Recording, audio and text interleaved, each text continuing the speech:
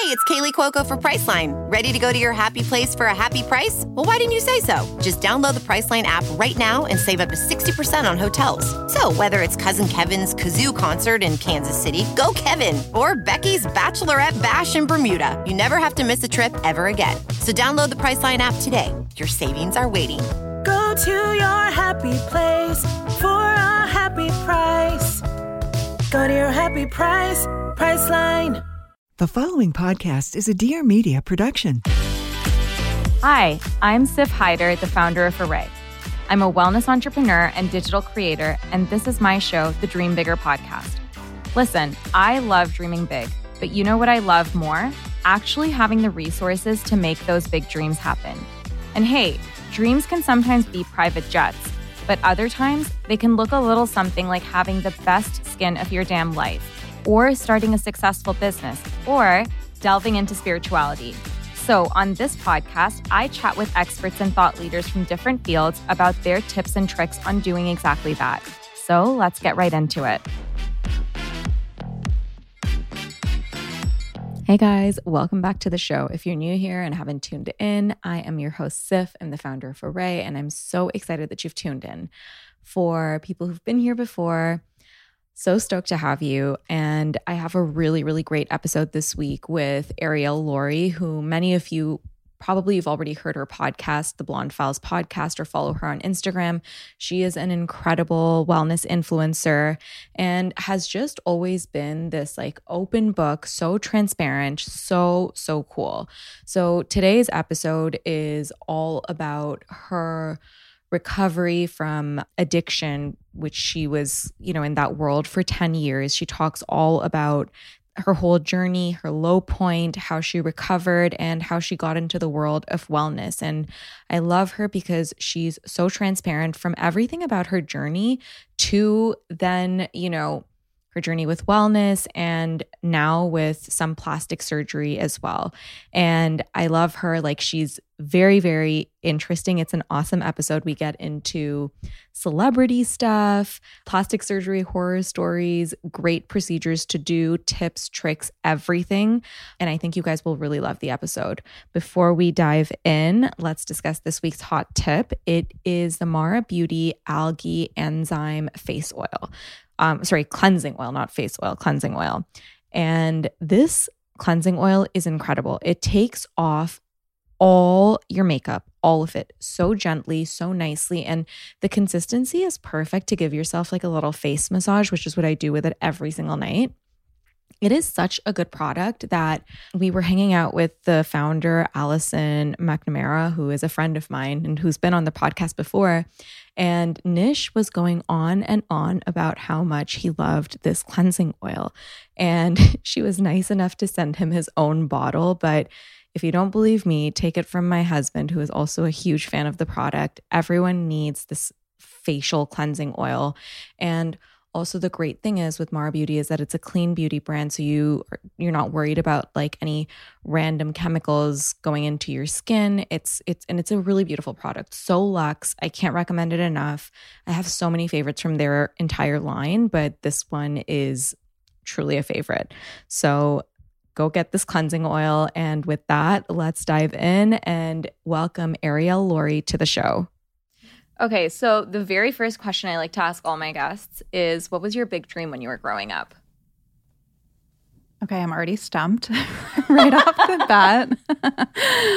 I can't really say that I had a big dream when I was growing up. I think that a lot of why my story kind of played out the way it did was because I didn't really have a sense of what I wanted to do and like a sense of purpose. And so I was a little bit aimless, and I'm sure we'll get into it, but that's kind of how I ended up into drugs and alcohol, which is how I then subsequently got sober and got to where I am now. So when I look back on when I was younger, I don't think I really had a sense of that, which I think resulted in the rest of that stuff because I didn't have anything that I was working towards or like guiding me.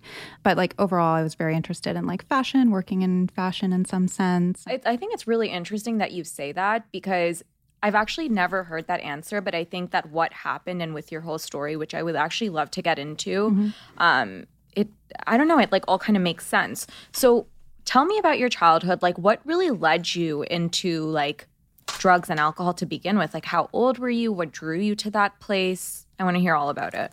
So I had a very normal upbringing. And I think when people hear about somebody who has struggled with addiction or alcoholism, they assume that there was some kind of trauma and broken homes and these kind of markers that a lot of people who later struggle with substance abuse have in their lives. And I really didn't have any of that. I just kind of had this sense of, like I said, kind of aimlessness. I didn't really know what I wanted to do. I felt like all of my friends kind of had this like manual to life, and I didn't really have that.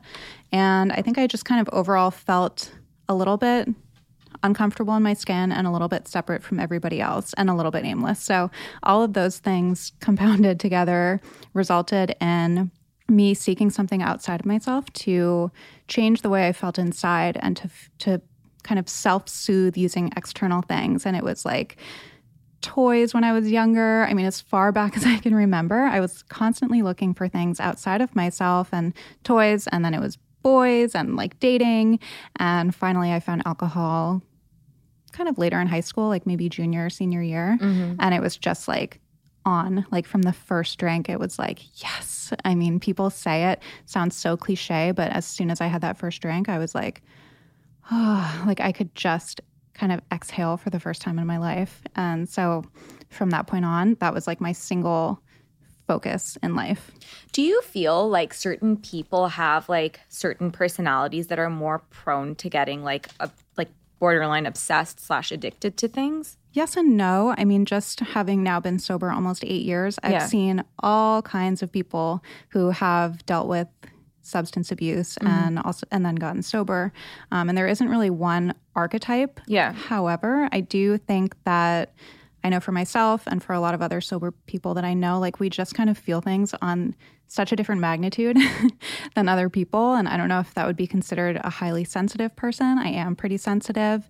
I run a little bit anxious. So I think those things kind of lent themselves to looking for something outside of myself to like self-regulate.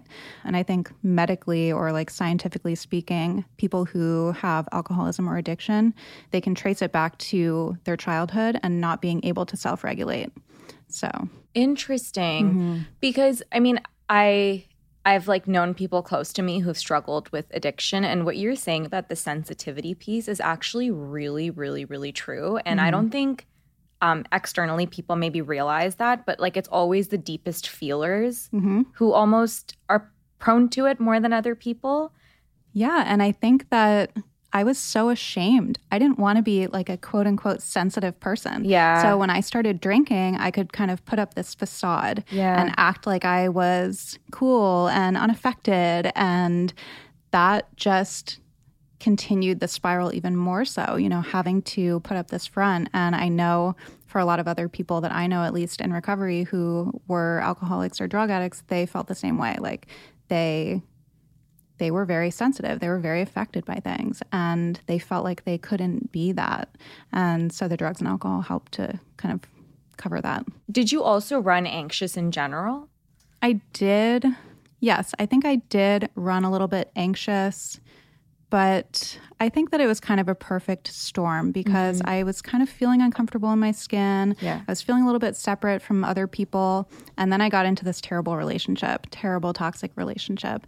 And that was kind of what like set me over the edge, because when that started unraveling, I really didn't have the tools or the coping mechanisms to be able to deal with that. And so that's when the drinking and then drugs, of course, like really took off. And I think a lot of my anxiety started around that because it was a toxic relationship and I never really knew what to expect. And so I felt really like insecure and unsafe all the time. So I think that was really when the anxiety started. How long were you in this phase for? Like how long, like did you spiral? Like what was that whole time like? So if I started drinking around 16 or 17, I did it for 10 years. I had brief periods of sobriety where like I would get shipped off to rehab and I would be sober for the duration of that and then maybe for a little bit after. And then things inevitably would just fall apart and get worse. And like I always picked up where I left off. Like it never got better. It always only got worse. So yeah, I was kind of like in and out of treatments, in and out of detox, just so aimless. I could not keep a job. I couldn't keep any commitments. I couldn't keep relationships. And my life really just like really unraveled. You hear these stories a lot whereby people like go in and out of rehab. Why do you think that was for you? And like what changed the last time and you did become sober? Like was there like a tipping point? Yeah, there was a tipping point, and then there was also the component of me wanting it. So alcoholism, addiction, even some mental health issues are so frustrating because you really can't help the person until they want help themselves. And so my first rehab that I went to, I only went because I had gotten a DUI. I was like 19 or 20. And then the second rehab that I went to was for another reason, like a bad relationship. And it was kind of, I was going to appease my family. And then the one after that, and it just kept going on and on like that, where I wasn't going because I really wanted help. I was going for somebody else or to kind of get the heat off me. And it wasn't until the last time when and I've talked about this, if anyone's heard me on any other podcast, I was having seizures nonstop. I was living here in West Hollywood in a completely empty apartment because my boyfriend at the time had moved out and he took everything with him. And I was just like, all right. And I just was drinking myself to death pretty much. I was in and out of the hospital and my family came to intervene on me. And I had a really long grand mal seizure, went back to the hospital and I was there for 4 or 5 days. And then they shipped me off to rehab. And that time I was like, okay, there's nowhere to go from here. I think in the attempts or the trips that I went to rehab in the past, I still kind of had this idea that maybe I could control and manage my drinking, or maybe it was the drugs, So one time I would be like, okay, well, I just need to stop taking Xanax and then I'll be okay. Or I really have to stop doing cocaine. But it was never... I could never fully accept that I had to stop doing everything until my life got to the point where I was like, oh, I'm going to die. I'm going to die. And even the doctors said, if my family hadn't come out when they did, I would have died. So I think that it was a combination of absolutely being at rock bottom. And as a result of that, I had the desperation and the willingness to take other people's suggestions. So it was a combination of those two. Okay, I actually have a lot of follow-up questions to this piece, but did you go to different kinds of rehabs? And what I mean by that is there's rehabs which are super luxe, whereas others are just really just basic and that kind of vibe. Yeah. So did you go to different ones and did you feel the last one was maybe different than the others, or was it really just an internal thing only? I think it was really an internal thing. I did, fortunately my family, they just wanted the best for me. They wanted me to live. They wanted me to be happy and have a life. And so they kept trying to help me and, they would pay for these nice rehabs. I did go to 1 or 2 that were not so nice. I went to a detox, which was absolutely gross and brutal. But the last rehab that I went to wasn't really different from any of the other ones that I had been to in terms of programming or how nice it was. It was really just that I was ready. That was the missing factor. I think any of those rehabs would have sufficed had I been ready and willing to change. Hi, I'm Claire Mazer. And I'm Erica Cerullo. We're the co-hosts of a podcast called A Thing or Two. It comes out every Monday, and the basic premise is this. We share all the stuff we think more people should know about. So that's apps, recipes, books, the nationwide Haagen-Dazs vanilla bean shortage that nobody else was talking about. No one. Our preferred vacuum brands, of which we have multiples, and critical explorations of our unique approaches to paper towel usage. Listen, we think you're going to like it. A lot of people do. And who's to say you'll be any different? Listen and subscribe wherever it is you listen and subscribe to podcasts.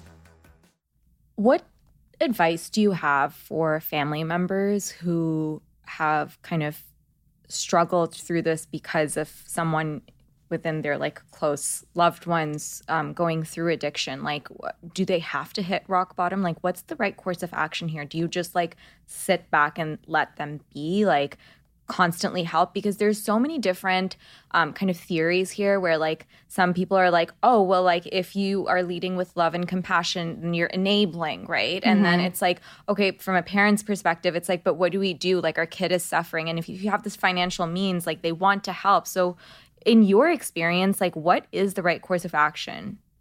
It's so hard. It's like the $1 million question, really. Yeah. And I get asked it all the time. And I've actually talked to my parents about it. And they said, like, they were like, we knew that we were enabling you, but we didn't want you to die. Yeah. You know, we were keeping a roof over your head because we didn't want you to be on the streets and die. Like, you know, it's like a survival thing.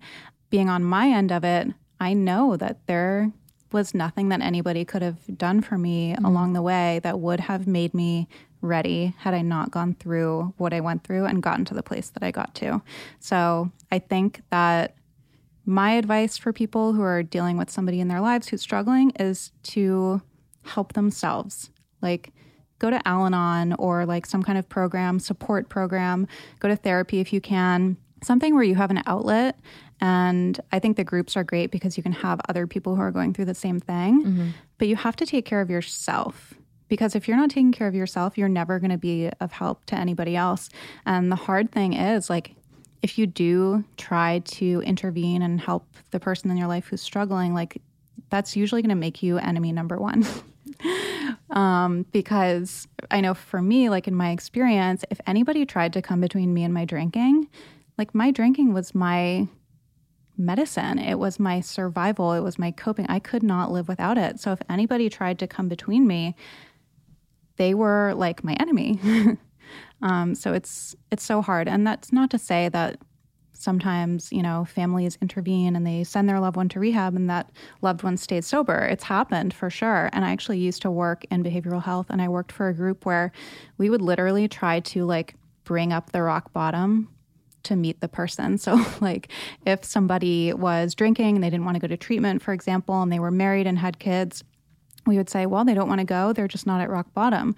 So instead, like, we need to find a way to manipulate this a little bit so that it is their rock bottom. So the family would meet with a therapist and get together and say, like, we are leaving unless you're going to rehab, you know, and kind of create an ultimatum in a situation where they're like, oh, maybe this is bottom. Like, I'm about to lose my family. So there are cases like that, but it's so hard because it's like, especially with alcoholism or addiction, like, nobody else can really diagnose somebody else with it. Yeah. Like, you have to diagnose yourself and then be willing and ready to change.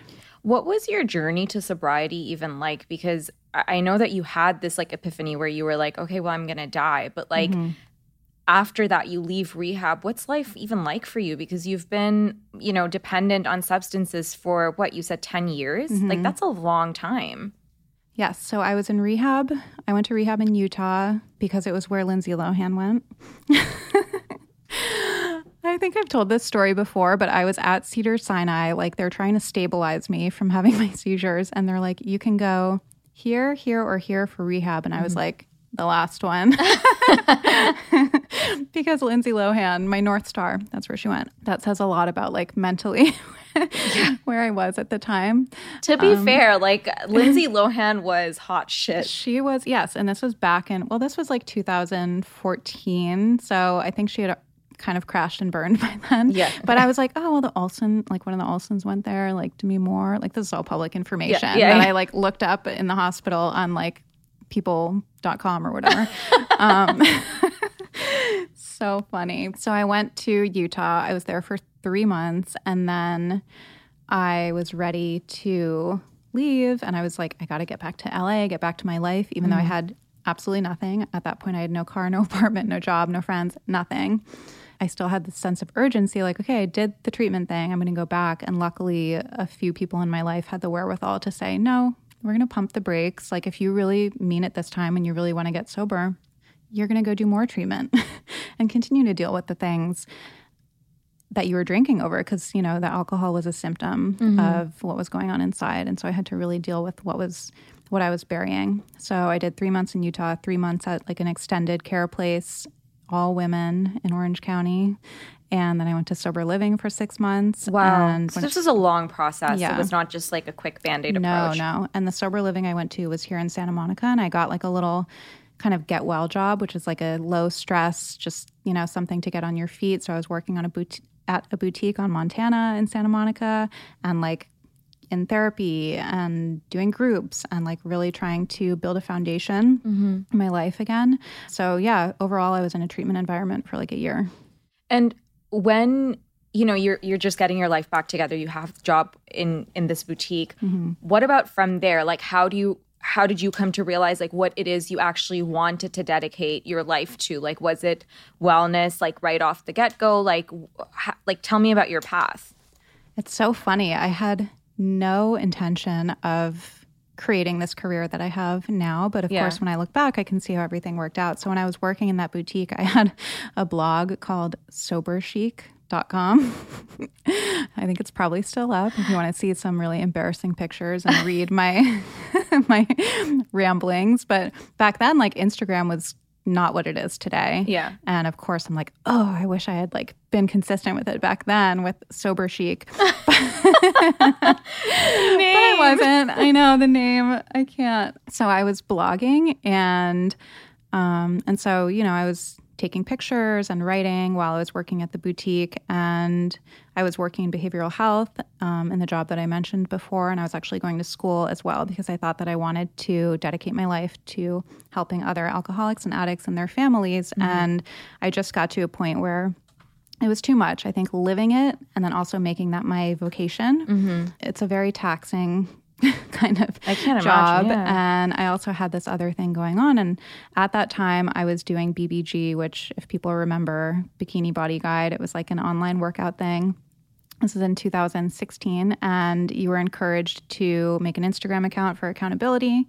And so I did that anonymously, which is why I have the name The Blonde Files.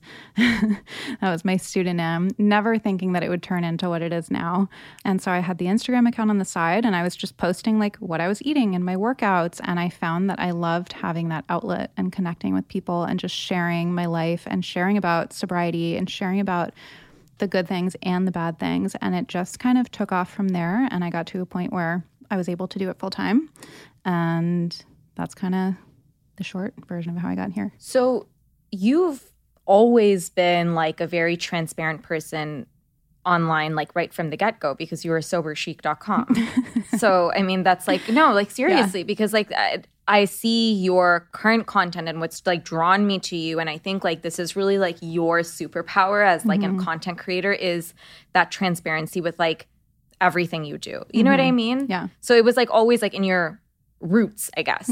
Yeah. And it's funny. I was at my parents' house recently and I was like going through boxes in the basement and I saw like an old composition book from when I was younger. And I had cutouts from all these different magazines and I was writing things. And I was like, I was kind of doing this way back then, And like, it's just, I think not everybody, I think a lot of people can look back on their lives and just see how where they are now has kind of been like in motion their whole lives. And that was one of those moments for me. And even with like Sober Chic, I was like, oh, even when I was not planning on doing this, I was blogging and just not intending for it to be a career. And I think if anything, it probably worked out better for me because it just happened really organically. And it happened, like you said, through just sharing everything really openly and trying to be vulnerable and authentic. And I think that's what people connect to online, especially nowadays when everything is like so perfection, like glazed over. Yeah, for sure. So I think it's really interesting that what age did you get sober? Like late 20s? Yeah, late 20s. Okay, so late 20s. I know that a lot of people feel like if they don't have their purpose or if they're starting their career over like at a later age in life, they feel like, oh, like, fuck, it's too late. Or like, oh, I really messed up. What advice do you have for people when they're feeling like that? It's never too late. I mean, it is never too late. I feel like every year I am kind of evolving in this career. And every year I feel like fresh in a new way and like I'm starting something new. And yeah, I mean, I got sober in my late 20s with absolutely nothing. And it took years for me to get to where I am. And I feel like I'm just getting started. And it's hard sometimes not to feel that way now, like especially when you see your peers. Like we're so inundated with what everybody else is doing online that we feel like we have to be there too. But I think it's just so important to know that it's never too late. I mean, you see the cliche things like, Oprah didn't get a show till she was however old. Like, and it sounds cliche, but it's so true. And I saw something that was like, never compare yourself because like the person who makes CEO at 25, like, might not make it to 30. Like, it's very morbid, and the person who, like, changes their careers at 50, I mean, you can't compare yourself to other people because you just have no idea what your trajectory is going to be. It's so true. And I think, like, looking at life just from the lens of a career, it's like, it's very, like, narrow because fact of the matter is there's, like, a lot of facets in life. And I mean, I have friends who excel in one facet, whereas, like, they may not be the strongest with career, but maybe their relationships are really robust and beautiful, right? And I think, like, having the grace to recognize that, like, career is one facet and that people get there. It's just sometimes it takes a little longer. And I think any age is fine. You know what I mean? Like, it's never too late to, like, find the thing you love or, like, whatever that is, you know? Yeah, and that'll change. And, like, that's one of the nice things about getting older is that you learn new things about yourself and, like, you develop new passions and interests. And I'm kind of like a nerd about this stuff, but with life expectancy, like, increasing, I mean, what we're supposed to know what we're going to do at 21 and do that for the next 90 years. I mean, it's, like, not realistic at all. So I think it's really changing the landscape of everything from relationships to careers, education, all of that. Yeah, I couldn't agree more. Honestly, like, I switched careers many times in my 20s, and I feel like that's what you're supposed to do. You know, like, it took me a while to land on Array, and, like, everything led me to this point. So I think, it's really important to recognize that that's what life is for. So tell me about the journey from BBG to Blonde Files. Like, how was that transition, and how did you become, because, like, now you're, like, wellness as opposed to fitness. I feel like they're two different things. And you started as fitness. What brought you into wellness? I kind of crashed and burned with fitness as well. Like, I always say that I'm a rock bottom person. And I kind of hit a rock bottom with that too, because I was like, BBG is the only way, like, never miss a Monday, and, like, counting macros and oh my God, running my body into the ground. I look at pictures now, and right around the time that I hit that bottom, I was like a rail. I did not look healthy at all. But I remember when I would look at myself in the mirror, I would just see things that I needed to change. And I'd be like, okay, well, if I cut my carbs by, like, 5% more, and it was, like, not sustainable, and my body crashed and burned. And so for, like, a year, I really couldn't do much. I couldn't work out. I would just go for walks, and I had to change my concept of what wellness meant to me, because up until that point, like, it was abs, fitness, and, like, diet. Like, that was it.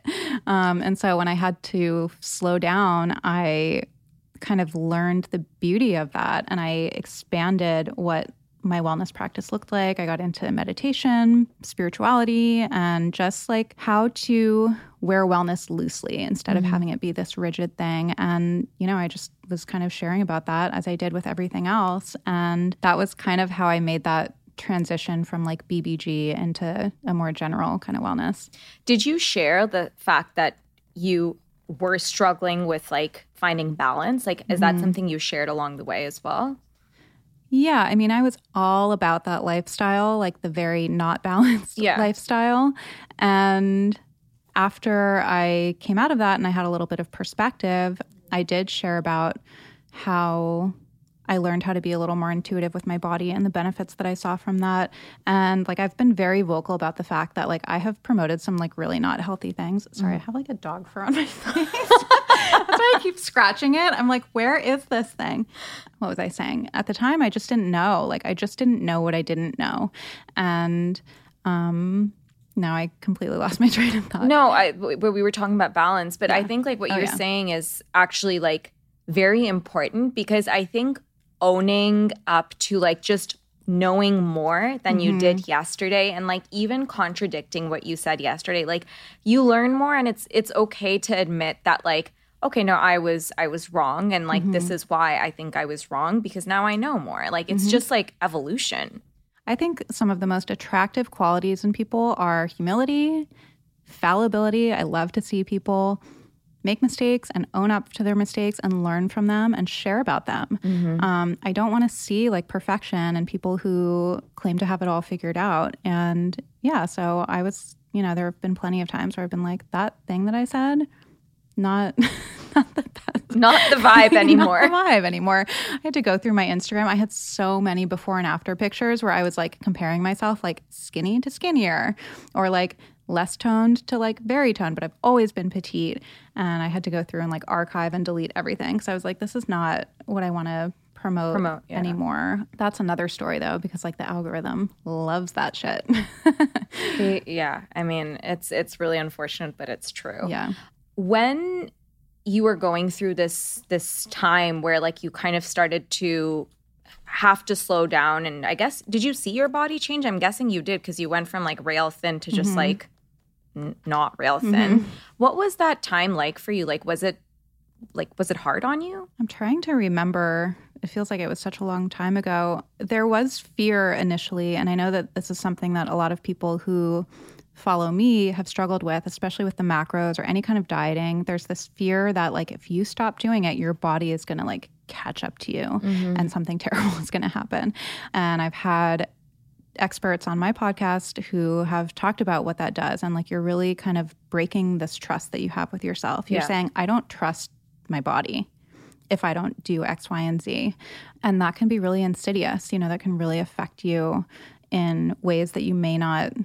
It's like you versus your body as opposed to one unit. Totally. And you're like, I don't trust you. And like, what does that do to your psyche and your value of yourself and your self-confidence, self-esteem, all of that?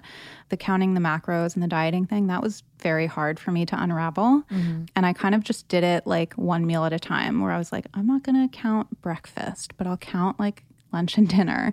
And then I would do, okay, I'm going to not do breakfast and lunch. And I think I just saw, I started to feel better because I like could not function. I was nauseous, exhausted all the time. My hormones were freaking disaster. No period, like crazy mood swings, irritability. All I thought about was what I was eating, when I was eating it, when I was working out, all of that. It was not a life. And so I think that I started to feel better mentally. I started to feel better physically. I saw that like, okay, maybe my body is going to change shape a little bit, but like at the same time, I can enjoy my life so much more. And I remember somebody said to me, maybe the way your body is meant to look when it's healthy and the way you think your body is meant to look aren't the same thing. And I was like, oh. That's actually profound. Yeah, I had never thought about that before. I think that we are bombarded with so many images and like, I don't know, like external things about like what people should look like. And before it was like one type, but now it's like different variations, if that makes sense, right? Like if you're curvy, like this is your optimal, but like it's true. Like it may not look like that. And frankly speaking, like this can get us into like the plastic surgery piece because you've been really open with that, but not everyone in the media has. Yeah. Well, and like a picture doesn't tell the entire story. Totally. Like if somebody saw a picture of me when I was at my thinnest of, me in a bikini at the beach or whatever, like they would probably think one thing and they wouldn't know what was going on beneath that and know like how miserable and how uncomfortable I was. And, unfortunately we compare our insides with other people's outsides. So we compare how we feel about ourselves or our lives or whatever to what we see in someone else's exterior. And that's like not a fair comparison at all to make. And yes, today it's like with social media and plastic surgery and the lack of disclosure around it. Yes. I can get into this whole debate how I feel about that, but it's creating a really unhealthy space, I think. I agree. So yeah, let's get into it because this is actually, Arielle, like I have respected you so much because of how much light you've shed on this area, how vocal you are about it.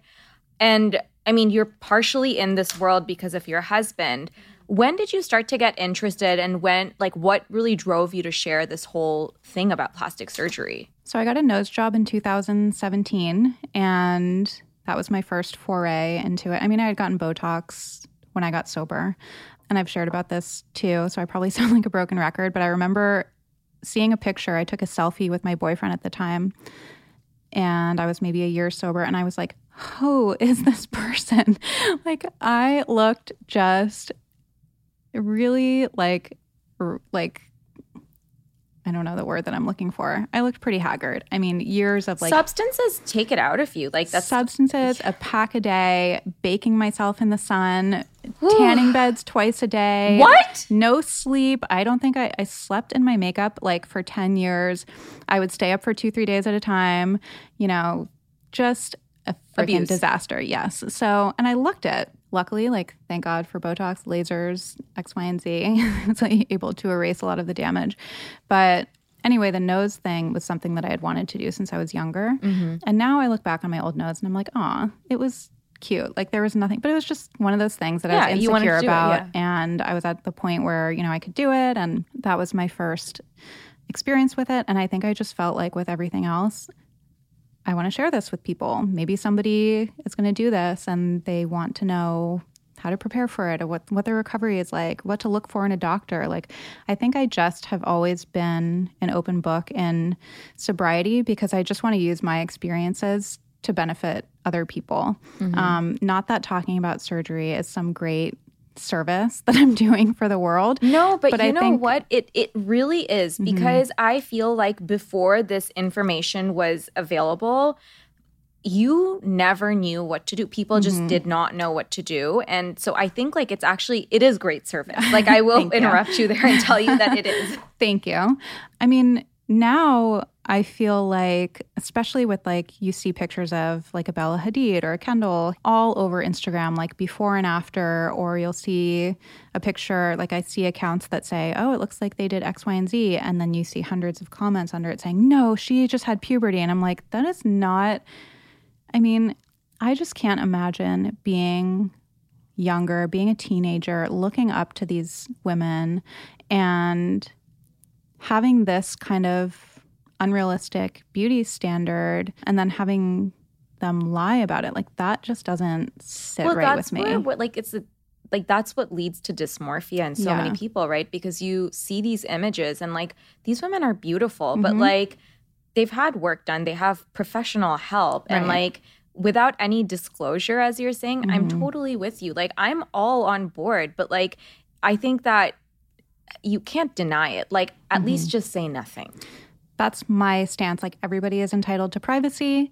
And I'm not saying that any of them have to come out and say, yes, I did have this, that, and the other thing, and my doctor is so-and-so. Like, that's not what I'm advocating for here. I just think maybe like a happy medium or like a middle ground is saying, I have a lot of help, something like that, or don't say anything at all.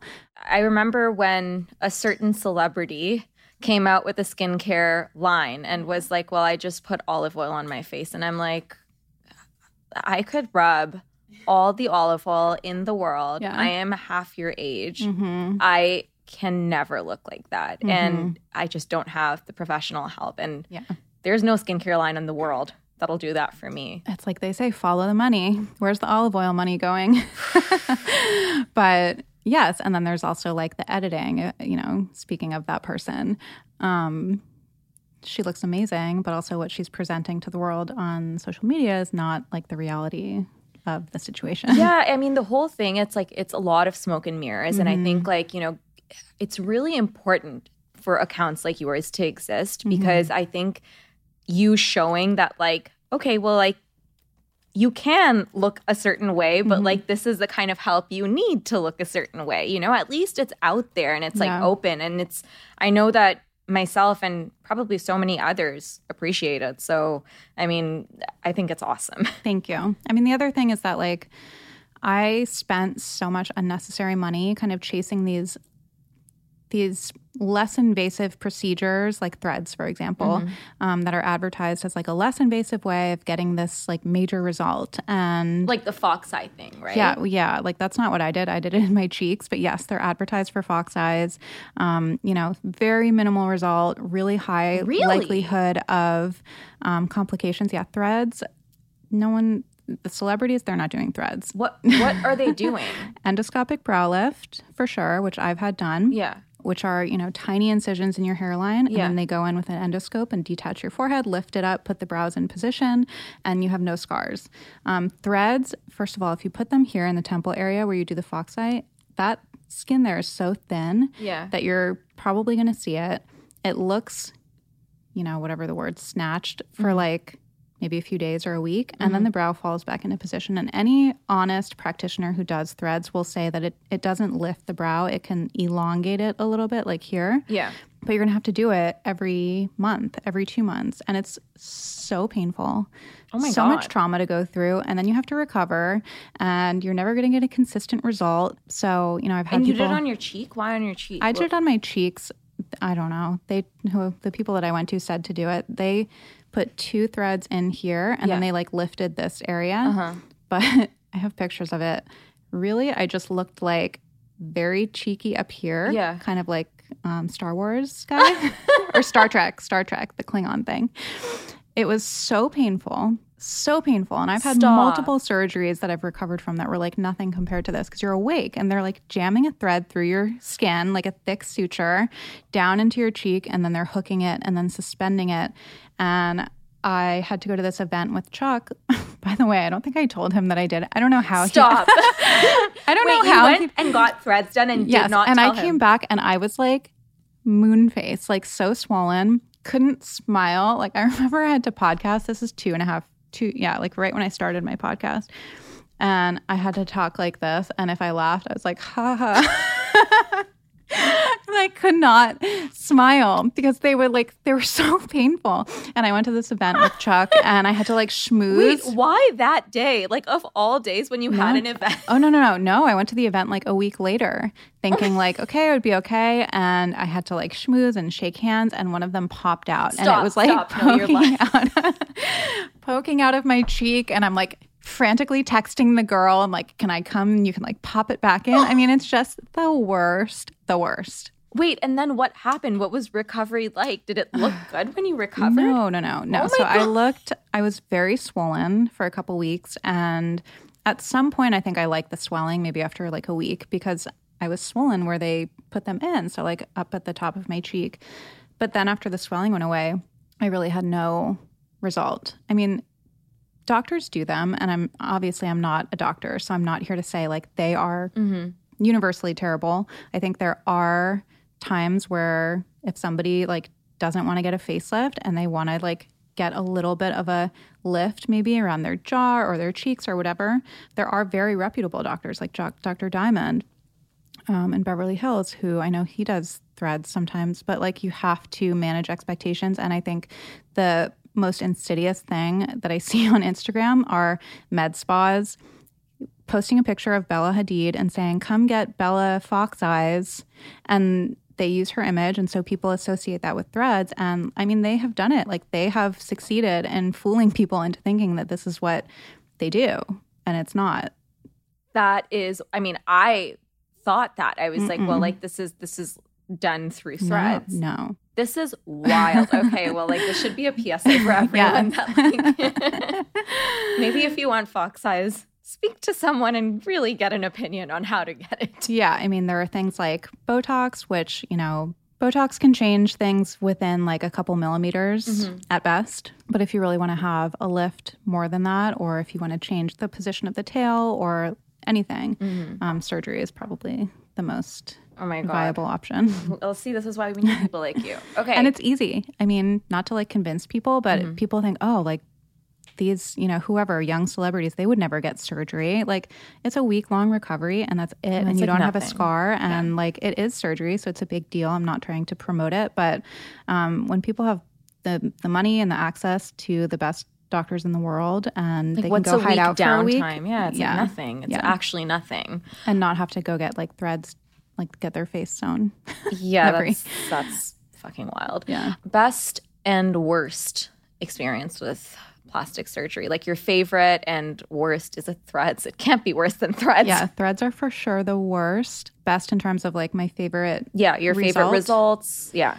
It's hard to say. There have been a few things that I felt like have made a big difference. The brow lift really did make a big difference for me, only because I had like very hooded eyes before. You can't tell right now because I'm on like team no sleep right now, but it did really open my eyes up. I think that that's a good option for people. And then I did fat transfer this past year, which was like a huge difference for me as well. Okay, explain what this is. So fat transfer, they take fat from one part of your body and then they put it into a different part of your body. So I had a little bit of fat taken from my stomach, just like a syringe full basically.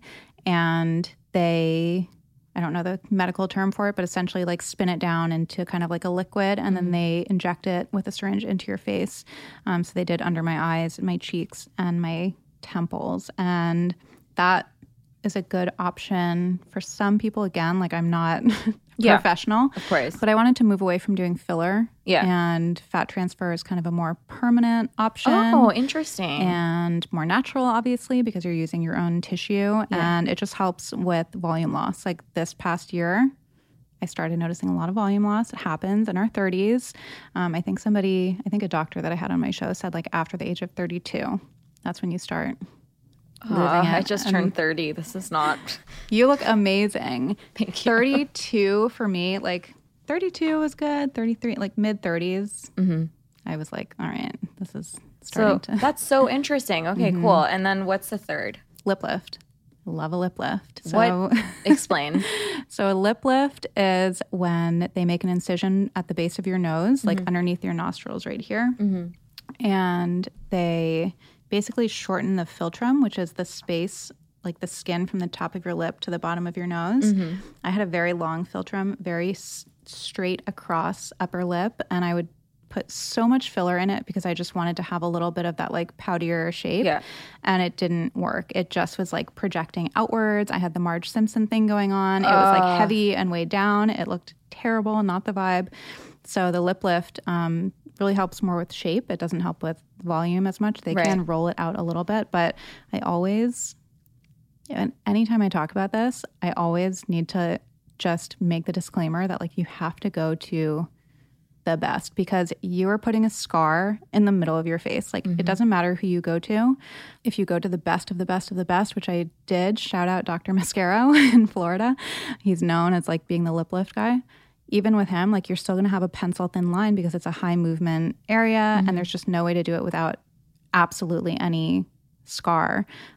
Different skin types obviously scar differently than others, but I have seen some crazy bad scars. And like there are a lot of doctors who are doing them now because it's trendy, who aren't like necessarily qualified to do it, and it can be devastating to have that kind of scar on your face. I mean, it's the case for everything, right? Like I was chatting with Dr. Lorre Devgan, and she was saying that like, sometimes you walk around and you see like some like really botched even like filler / Botox work. And it's because people just go to someone because it's trendy and everyone claims that they're a good injector. But like you actually have to be really careful when it comes to your face, Yeah, it's crazy nowadays. Like, I mean, just with all the med spas popping up and injectors who, like, you don't have to have that much experience to be an injector. So you really have to do your due diligence and, see if you can talk to people who have gone to whatever provider you're thinking about going to, and make sure you see a lot of before and afters. But even those can be doctored nowadays, so it can be really tough. Yeah. So if someone is looking to go get even just like, let's start with Botox. That's probably the entryway for a lot of people. What was your process for finding the right person? Like, do you go to a doctor and have them inject you versus a nurse practitioner within a clinic? Like, what are your tips? When I first did Botox, it wasn't even my idea. I went to get like a skin check for skin cancer. And I went to a dermatologist, like some old guy at Cedars-Sinai in Beverly Hills. And he was like, do you think you want to do you want me to do some Botox on you? And I was like, huh? Like, did not even really know what it was, like on my forehead, because I had such deep lines. And so he was an MD dermatologist. I was like, okay, this guy probably knows what he's doing. Yeah. And he did. And then since then, I've always gone to somebody at a plastic surgeon's office, either a dermatologist or a plastic surgeon or a nurse practitioner at a plastic surgeon. That's always been my go-to, because I feel like I did go to a med spa once for lip filler, and it was like a freaking disaster. And it's scary. I mean, people just think like the worst thing that can happen is that they'll have a bad outcome that they don't like, but that's not the worst thing that can happen. I mean, it's low probability, but like you can go blind from getting filler in certain areas. You can get, tissue necrosis where it dies, like the tissue dies and like comes off. I mean, it can be really It's not a scary. joke. It's No. not a joke. And like, I think because it's so commonplace, like people don't realize, but like this is something foreign going into your body. Yes. And like you have nerves all over your face. Yeah. Like tissue is sensitive. Yeah. Like let's be really fucking careful. I know. I saw Lily Galici, somebody sent to me. I don't really know who I think she was on a show on Bravo, but she had filler put in her nasolabial fold and she had like an occlusion and they thought that she was going to get necrosis, which is when it dies. And they were able to get her in to see somebody and they could put the dissolver, but Holy crap. it's scary. And that's a reason to like never have like a Botox party or a filler party or like do it if someone's coming to your hotel. Like, no, you need to make sure that they have everything that they need in case something does go wrong because you have such a small window of time to reverse things. So that's another tip. Yeah, that's a really good tip. Okay. If you could leave our audience with one wellness tip before we wrap, what would it be? Oh my God. Like your favorite, the thing you're really into. It can be anything, even a book. I think probably my favorite thing to do for wellness is to like slow down and be still. Even if it's just for a minute a day, I think that we're all used to this super fast pace, always being distracted. You can be alone and never be alone because of social media. And like, I think we all more and more are attached to our phones, devices, you know, and it's so hard for us to like sit with ourselves. And I think if we don't ever take that time, it's so hard to have any kind of clarity when it comes to like what's going on in our life and you know, where we want to go and all of that. So I think just carving out that time, whether it's like walking, like a walking meditation, it doesn't have to be formal meditation, but just something where you're slowing down. I think that like it's so overlooked nowadays. Yeah, love that. Tell everyone where they can find you. Everybody can find me at Arielle Lorre on Instagram. And from there, they can find my podcast, The Blonde Files Podcast, and my website, theblondefiles.com, and TikTok and all of that good stuff. And you have a latte right now? I do. We're latte buddies right now. Yes. You have your at Erewhon. Yeah, I'm going to try to get yours today. Yes, I do have a latte at Erewhon through the end of the year as well. Amazing. Thank you, Arielle. Thank you. Thank you so much for listening. If you loved the episode and feel like it brought you value, don't forget to rate the show and leave a review. It takes 5 seconds and really helps the show grow so I can keep bringing on awesome guests. If you want to follow me behind the scenes, you can find me on Instagram at SifHider. And don't forget to hit subscribe so you don't miss a thing. I drop new episodes every Tuesday, so come hang with me and shoot the shit with some really smart people, learn and unlearn, and have a lot of fun. See you next week.